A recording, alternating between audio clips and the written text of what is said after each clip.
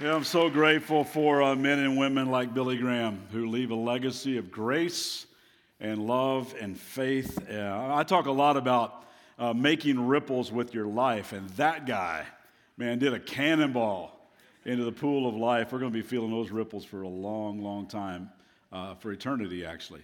Very, very grateful for him. And so grateful for the ripples of this campus and the difference you're making here in this valley and around the world. I want to welcome our Southeast campus.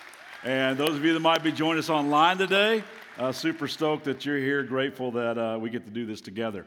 My name is Mike Breaux. In case we haven't met, I get to drop in from time to time and have the privilege of teaching here. And we're wrapping up this series called More Than Happy, where we've been hanging this little book in the back of the New Testament of the Bible called the book of Philippians. It's actually a letter that was written by a guy named Paul to a whole bunch of brand new Jesus followers like many of us. And we've heard him along the way open the letter by saying things like, and I'm confident of this, that God who started that good work in you is going to carry it on to completion. In chapter number 2, he encouraged us to have the same kind of roll up your sleeves and serve other people kind of attitude that Jesus did. In fact, he said, don't do anything out of selfish ambition or vain conceit, but in humility, consider other people better than yourselves. Then, like a coach that was given a halftime speech, he said, you got to press on toward the goal. Don't quit. Learn to develop endurance. We heard him say things like, don't be anxious about anything. Just chill. Just talk to God about it, pour it out to God, and the peace of God that transcends all human understanding will come and settle you down. He told us we ought to think about things that are noble and lovely and right and pure and excellent and praiseworthy, because the battle for lasting life change really is fought in the mind. I mean, so much great stuff in this little letter. If you missed any of the series, you can catch up by going to our website and watching those online. And today, I want to wrap this up talking about 2 words that I believe that could really hold the key to you being more than happy every day of your life. You know, sometimes we'll hear, maybe a great 30-minute message from Shane or from Lee, or maybe you tune in some 20-minute great TED Talk, or maybe you read like a 500-page incredible novel, or you even see like a really simple, thought-provoking 140-character tweet, and it just completely changes your perspective on something. But you know what? Sometimes all it takes is 2 words. I mean, sometimes there's power in 2 words. I mean, think about this. 2 words like, you're hired. You're fired, right? Pull over. There are 2 words that can change everything in your life, such as like, she's cute. Just friends. Date night. Long kiss. Head spins. In love. Marry me. I do. I'm pregnant. It's triplets. We're broke. And sometimes 2 words can just change everything. But I believe the most powerful 2-word combination is thank you. I'm learning that gratitude is an absolute game changer. And the more frequently you and I actually say those 2 words together throughout our day, the more our heart and our mind begin to change. I've got a bunch of little kids running around our house right now. It's like the greatest gift in my life right now. Man, we have a bunch of them. And there are toys everywhere, clothes everywhere, diapers everywhere, Legos everywhere. I mean, it's children's books galore. And I love children's books because I can understand them. I need pictures. I don't know about you. I need pictures. But I ran across a great line in that classic children's book, Winnie the Pooh, that said this: Piglet noticed that even though he had a very small heart, it could hold a rather large amount of gratitude. And that's the kind of heart that I want, right? That's the kind of heart that you want, right? Like we said, we're walking through this letter called Philippians. And I just want to hang for a few minutes in these words written by this guy named Paul, who was in prison for his faith in Christ. And when you see these words, when we read these words, these are not the kind of words you would expect to come out of a damp, dark prison cell. But this is what Paul writes.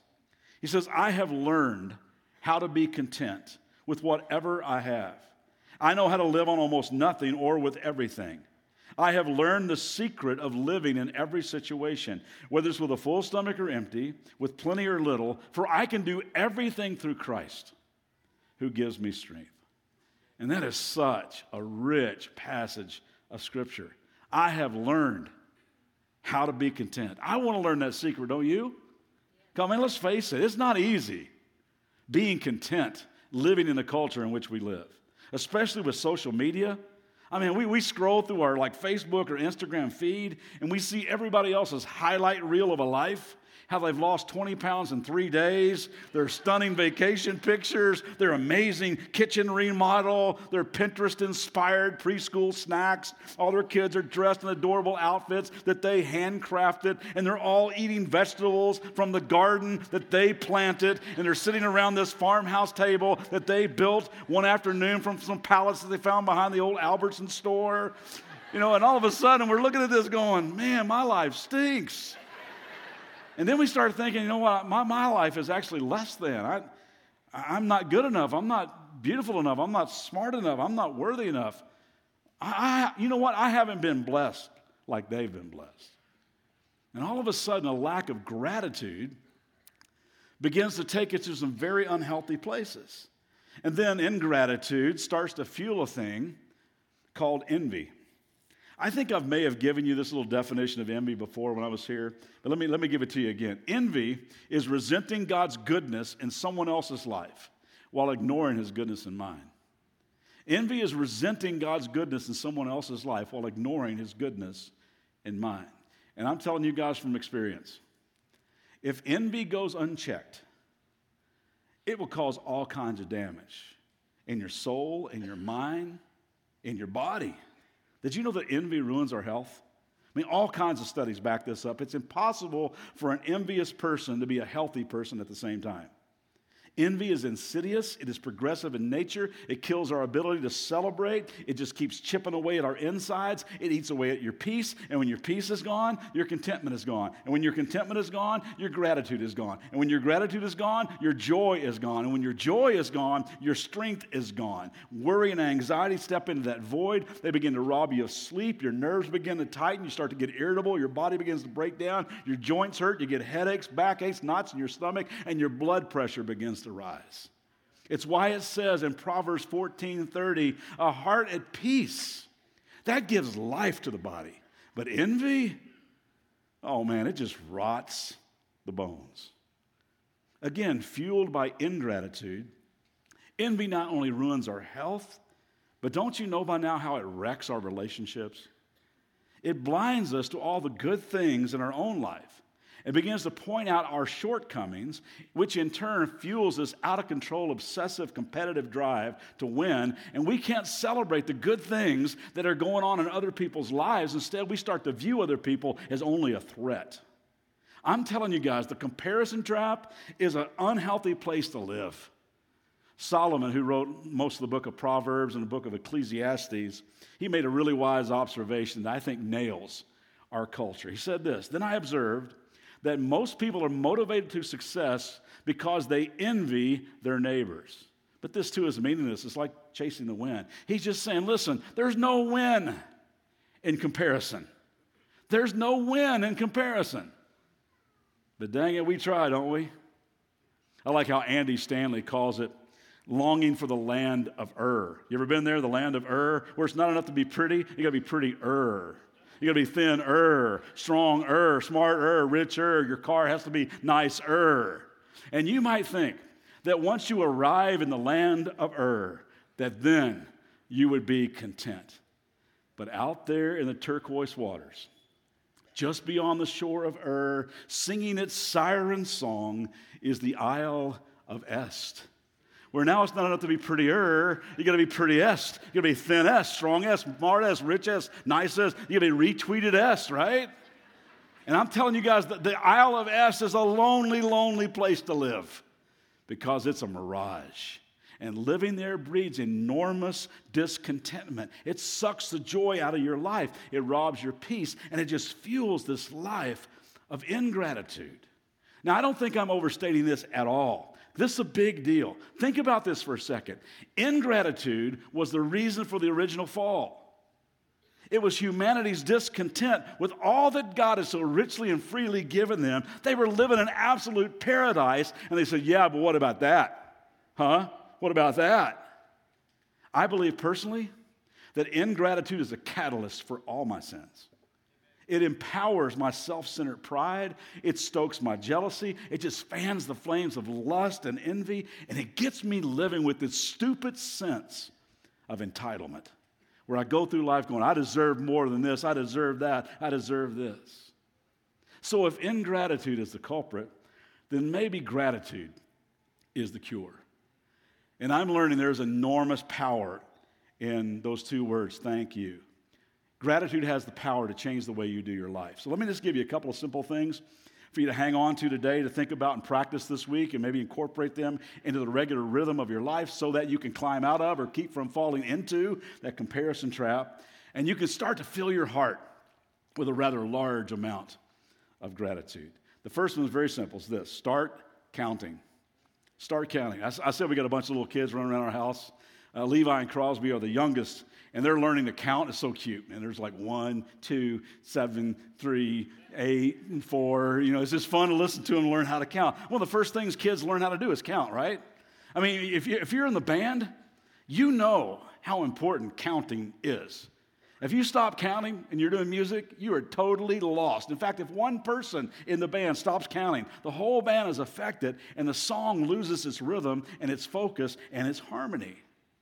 And when you and I stop counting our blessings, our life starts to lose the song and the rhythm. And I'm learning that if you want to discover or rediscover the rhythms of grace and joy and peace and contentment, you got to start counting up all the gifts that God has given you. I mean, really, count them. Write them down. Start to make a list. Sometimes I'll just sit down and write whatever comes to my mind. I'll just sit down with a laptop or sit down with a spiral notebook and just write pepperoni, puppies, putting your underwear on straight out of the dryer. Just good things in life. Just start writing them down. Count them up. We have a little needlepoint piece in our kitchen. It says this. I think it's needlepoint. It might be embroidery. I'm not sure. But it says this. Contentment is not the achievement of all that we want. It's the realization of all that we already have. And man, we have been so blessed, haven't we? I live in Ventura, California now, and I sat on the beach the other day because I can. And I just started doing the little gratitude exercise where I was just writing whatever came to my mind. There was nobody on the beach. I was sitting up like in the dunes and looking at the water, and I was just typing in stuff on my laptop, things I was thankful for. And this dad and his son show up in front of me. They're out in the water. And there's a big old dude. He's ripped. He's tatted all up. He's this huge guy. And he's got this little boy like 3 years old. And he's picking him up, and they're running into waves and crashing into the waves. And the little boy's cracking up laughing. They're having a blast, and they run back to the shore. Then they run back in the water again, and boom, take another wave, and he'd crack up again. And I'm sitting there watching this as I'm writing all the things I'm grateful for. And I had one of those moments where I felt like God spoke to me. He said, see that? That's you and me. That's what I do for you. You have no idea how many times I've shouldered into a wave so you didn't get hit. And I got really emotional just sitting there watching these guys. And then I felt like, sometimes you get kind of nudged by the Holy Spirit and said, go down and tell that dad. So I got up from my chair and I walked down to the water and I said, hey man, I don't want you to think I'm like creepy stalker man sitting back here. But I've just been kind of doing a little devotional time, a little quiet time, writing down things I'm thankful for. And I just thought I was supposed to come in here and tell you, you're like a really good dad. And I could see, this guy's huge, huge dude. And I could see like tears welling up in his eyes. I said, that little boy he's got a gift in you. And I've just been sitting up here watching you guys, and I felt like God told me, he said, that's me and you. That's the way I love you. And I want to let you know, man, that's the way God loves you and that little boy. And thank you for giving me that picture today. And I see a tear start to come out of his eye now. And he goes, man, that really meant a lot to me. Thank you. And I walked back to my chair, and I thought, man, I just need to notice stuff like that more. I mean, every day there's stuff that happens around me. I just don't even notice it. I just need to start counting more. Just build that into the regular rhythm of my day. Look at that passage again. Paul writes these words, Philippians 4:11. I have learned how to be content with whatever I have. I know how to live on almost nothing or with everything. I have learned the secret of living in every situation with a full stomach or empty, plenty or little, for I can do everything through Christ who gives me strength. I love how Paul said, I have learned. I have learned the secret of being content. I have learned the secret of living in every situation. How do you learn anything? You practice, right? Like the old story about a guy in New York City stops a man on the street and says, excuse me, sir, how do you get to Carnegie Hall? He goes, oh, practice. Practice, practice, right? You get proficient at anything by practicing it. You might say, you know what, I've learned to play guitar. How? Because I practiced. I learned how to shoot free throws. Why? Because I practiced. I might say I learned how to preach. Well, actually, I'm practicing right now. Thank you for being kind and patient with me as I practice. But you learn anything by practicing. And here's the deal. You learn contentment by practicing gratitude. You learn contentment by practicing gratitude. You guys ever been on one of those like glass bottom boat things? They have them on these vacation destinations in the Caribbean, Mexico, maybe Catalina Island, I'm not sure. Down in Florida, they got them. You get a crowd of people on this boat, and there's like a viewing area on the bottom of the boat, and everybody's excited what they're going to see. But as the boat pulls away from the harbor, people start moving away from the viewing area because there's really nothing to see. Because the faster the boat goes, everything just gets kind of lost in the blur. It gets kind of lost in the churning of the water. But then the captain might pull that boat into a cove. Maybe park it next to a coral reef or something like that. He shuts off the engine, and everything gets real still. And the bottom of the boat turns into this magnificent underwater display of beauty. And it was just a few feet away the whole time. But you can't see it because the boat is ripping through the water at such a rapid pace. The only way to drink in all that underwater wonderment is to slow down and come to a stop. And I think you and I are pretty good at skimming the surface, aren't we? And we miss what's just right below the surface the whole time. So I'm just trying to slow down, trying to stop, trying to notice, reflect, count, and just practice giving thanks every day of my life. All throughout the Old Testament of the Bible, which is largely about the nation of Israel, you would see them stopping to stack up rocks as a place of remembrance for what God had done, about the faithfulness of God. So as maybe a family's walking through the countryside, they're taking a trip, and a kid goes, hey, Dad, what are those rocks that are stacked up over there? And that would give that dad, that would give that mom a chance to say, oh, let me tell you the story about the time where God, and they talked about the goodness of God. And when you and I stop stacking stones, we stop telling the stories of God's goodness and faithfulness. Now, I'm not suggesting you go home and build a rock altar in your backyard. But maybe you could start like a gratitude scrapbook with your family. Or maybe you could write in a journal, or maybe you could, do a blog post, or just capture moments of pictures on your phone every day of things you're grateful for. Why not teach your kids to have grateful hearts by dedicating like an entire wall in your home where they can just walk up and write things that they're thankful for every day? But practice every day. Start counting what you already have. Then secondly, share the joy. Let that gratitude be contagious to other people. Have you ever noticed how a negative kind of person can just suck the life out of a room? I mean, negativity, cynicism, entitlement, those things are contagious. But did you know so is joy? So is gratitude? So is contentment? Let's just see if you can not laugh as you watch Tripp and Tyler talk about the different styles of laughing that we have. Check this out. Hey, Tyler. What do you do when you see a spaceman? I don't know. You park your car in it, man. It's funny. Yeah, why aren't you laughing? I said that's funny. Yeah, but that's what you do when you can't even muster up a courtesy laugh. I don't know what you want from me right now. I don't know. Maybe just a That's not really my style. I'm more of a Oh, I'm kind of a He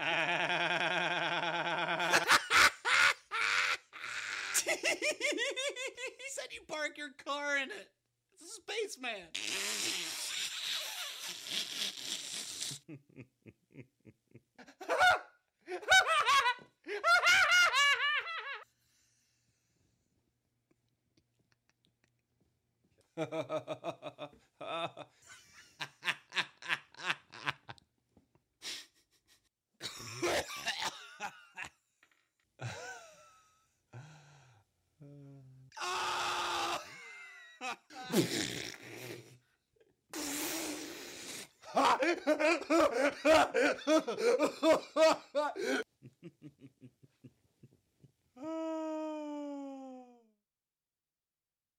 Oh, man.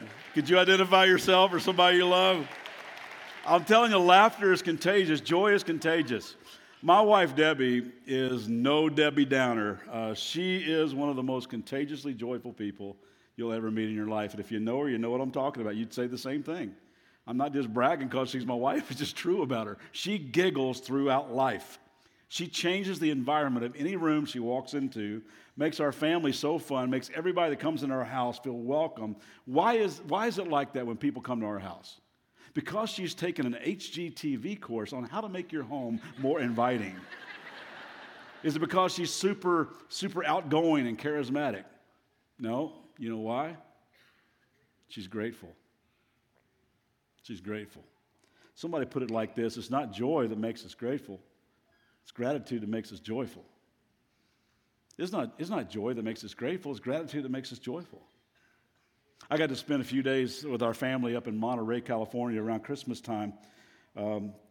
We got to drive the 17-mile drive around Pebble Beach, the Pacific Coast Highway. It's just spectacular. And we stopped at Pebble Beach Golf Course. All of us guys, we like to play golf. And we stood there on the 18th hole at Pebble Beach. And my boys went, "Dad, we got to do this sometime. This is a bucket list thing," which meant, "You need to pay for this, Dad." And, you may have stuff on your bucket list you want to do before you kick the bucket, and I think that's fine. I really do think it's fine to pursue those things and check off your bucket list, but I'm telling you something. The elusive holy grail of joy is not found on the 18th green at Pebble Beach. It is not found in some exotic location or some adrenaline rush experience. You don't need to travel to the land of Ur or the Isle of Est. The only place we really need to visit before we kick the bucket is the land of gratitude. And I'm discovering that to find real paradise, I got to run from the desert of ungratefulness into a place of wonder and awe that flows from the goodness of God. That's why I am so glad that these days, at the very top of my bucket list, right there next to living with Jesus, is living with a thankful heart. You see, as long as thanks is possible, joy is possible. Because joy finds its roots in thanksgiving. I think I may have told you before how, as a pastor, some people come to me, go, "Hey, bro," that's my last name, by the way. "Hey, bro, sometimes I'm just trying to figure out, what's God's will for my life? I'm just trying to figure it out. What's He want me to do? What's God's will for my life?" And a lot of times I'll point to this passage of Scripture from 1 Thessalonians. Always be joyful, never stop praying, be thankful in all circumstances, for this is God's will for you who belong to Christ Jesus. They go, "Yeah, okay, dude, I know that. I know all that stuff. What I'm wondering is, what is God's will for my life? I want to know what God's will is for me." And I go, "Oh, sorry, I totally misunderstood you. God's will for your life, always be joyful, never stop praying, be thankful, for this is God's will for you." Start counting and share the joy. Because when you have thanksgiving in your heart, it removes that sense of entitlement that we tend to carry, and you come to God grateful for what you have, and you humbly tell Him what you need, and you just do it consistently, like all the time, through the good times, through the bad times. That thanksgiving in your heart, that gratitude in your heart carries you through and gives you this deep-seated contentment. I was teaching in North Carolina last week at a church, and they asked me to talk on worship. As I was talking about worship, a lady's face just popped in my head. Her name is Fanny Hamilton. Fanny was at our church in Kentucky. She's 85 years old and worked with our student ministry. She was awesome. And she would sit right in the middle of our students in worship. And she had a stroke about 3 years prior. She was paralyzed on the right side. And it took her a long time to get ready for church, but she made it like every weekend. Somebody come over and help her, and she would get there.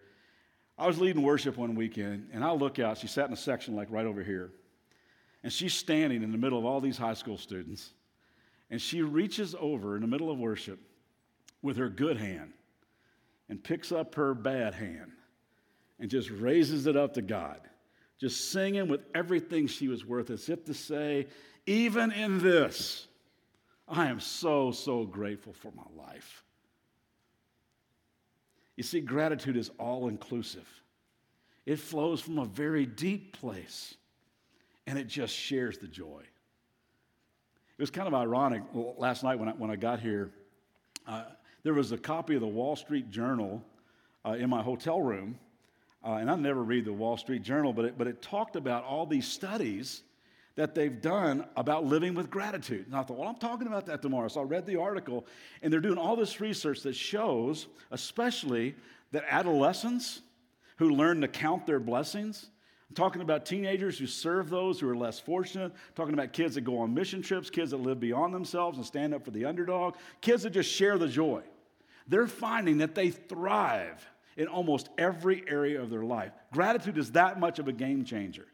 So I'm reading this as a dad. I'm thinking as parents, we teach and we get after our kids, practice your piano, practice your gymnastics, practice your ball handling skills, practice your soccer skills, and all that stuff is good. But maybe, just maybe, in light of all that research and in light of the wisdom of God's word, we ought to highly stress and model the importance of practicing gratitude every day. Because that kind of practice is going to serve them for a lifetime. I got to go to Israel last year for the first time. And over in the land where Jesus walks, there's a mountain called Mount Hermon, and it's covered with snow. Beautiful place. And that snow melt comes down the sides of that mountain, and it flows into another body of water called the Jordan River. You've probably heard of the Jordan River before. The Jordan River is a source of life. They've been baptizing people there for 2,000 years. John the Baptist started all that, baptized Jesus right there in the Jordan River. It's still a source of life for people. The Jordan River then flows southward and empties into the Sea of Galilee. Man, it's a beautiful place. A lot of cool stuff. When you read the Gospels, Jesus did so many, walked on water there, calmed the storm there. A lot of cool things happen around the Sea of Galilee. Now it's a vacation spot. People swim there and vacation there and boat there and ski there. It receives the fresh water that's come from Mount Hermon in the Jordan River, and then it empties itself back into the Jordan River, and the Jordan continues to flow southward into a place called the Dead Sea. And the Dead Sea is not so beautiful. I mean, nothing lives there. The Dead Sea receives the same exact fresh water from the snow caps of Mount Hermon through the Jordan River, the Sea of Galilee, back to the Jordan River. The difference? There's no outlet. The Dead Sea doesn't share the joy. It doesn't give. It just takes. And as a consequence, nothing can live in its bitter water. Two seas, fed by the exact same source. One gives and lives, the other hoards and dies. And gang, if we only receive God's goodness and never pour it back out, something inside of us dies. Our joy starts to die. You see, a life spent counting the blessings of God becomes a life spent giving away the blessings of God. God calls us to do things so that thanksgiving might translate into thanks living. So what do you say that we start counting this week? That we all make a commitment this week. We're going to start practicing gratitude. We're going to count things. We're going to notice things. We're going to write things down. We're going to snap pictures. We're just going to say thank you a lot this week. And then this week, we start sharing the joy. We just start being contagious people who are just radiating that thanksgiving.